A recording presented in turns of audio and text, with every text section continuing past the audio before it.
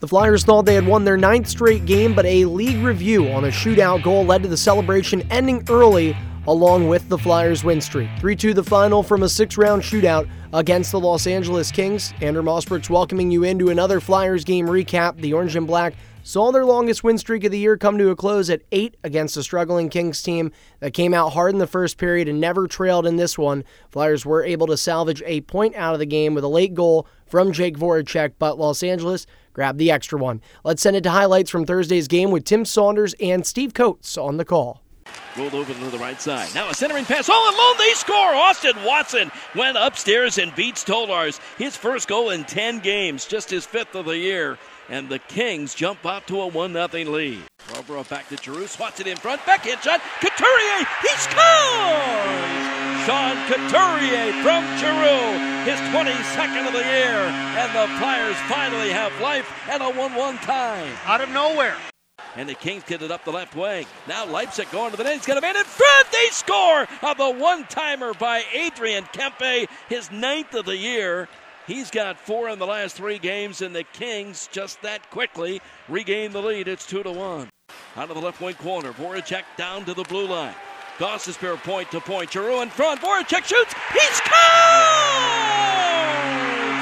With 18 seconds left in the third.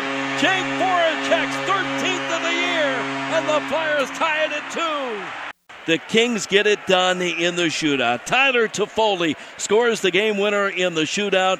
His first career shootout goal, and the Kings beat the Flyers 3-2 in the shootout. Flyers 2, Kings 3, the final in a shootout Thursday at Wells Fargo Center. Again, this looked like a Flyers win for a second. There was a shootout attempt in the third round by Kempe for the Los Angeles Kings, but Anthony Stolarz appeared to have made the save. That or the puck may have hit off the crossbar, and Anthony Stolarz begins his celebration. The Flyers begin mobbing their goaltender, and all of a sudden it looks like the Orange and Black have won their 9th consecutive victory and another come-from-behind fashion. Well, not just yet. The NHL would actually call in, and a league review would take place, and then on the replay, we would see that Adrian Kempe actually fired one that hit the inside post on the goal and ricocheted right back out. So Kempe's shot originally deemed a save or a miss if it was deemed that it hit the post. Either or, it gets reversed into a goal. And that was the third round of the shootout. So then we go to a sudden death overtime round by round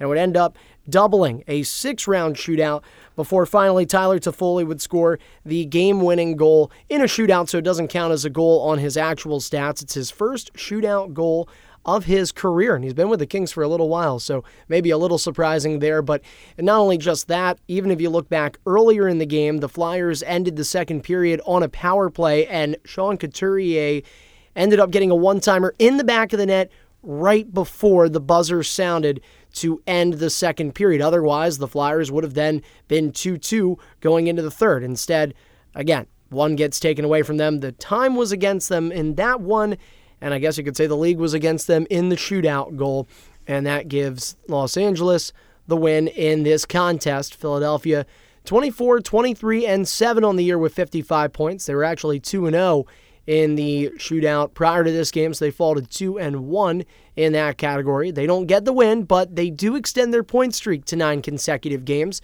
On the other side, LA wins their 3rd in a row, improving to 23-27-4. Flyers are outshot in the opening period 18-11 by a fast-paced Kings squad that had their skating legs. 3 breakaways in the opening period alone, and goaltender Anthony Stolarz was there for 2 of them. Only one to beat Stoli came from fourth-line winger Austin Wagner, and Wagner got a second breakaway in that period, but the puck ended up rolling away from him. Kings depth players really stepped up in this game, and the club was without the services of former Flyer Jeff Carter. Both their regulation goals came from bottom 6 forwards, and those half-dozen players combined for 18 of the 39 Kings attempts on goal. It's a low-scoring game in large part to great goaltending right until the end. Anthony Stolarz with 37 saves. He was the busier of the 2 netminders, also getting a bit of help from his goalposts a couple of times in this game, but the same can be said for Jonathan Quick. Flyers found iron on him a couple of times, but ultimately the 2-time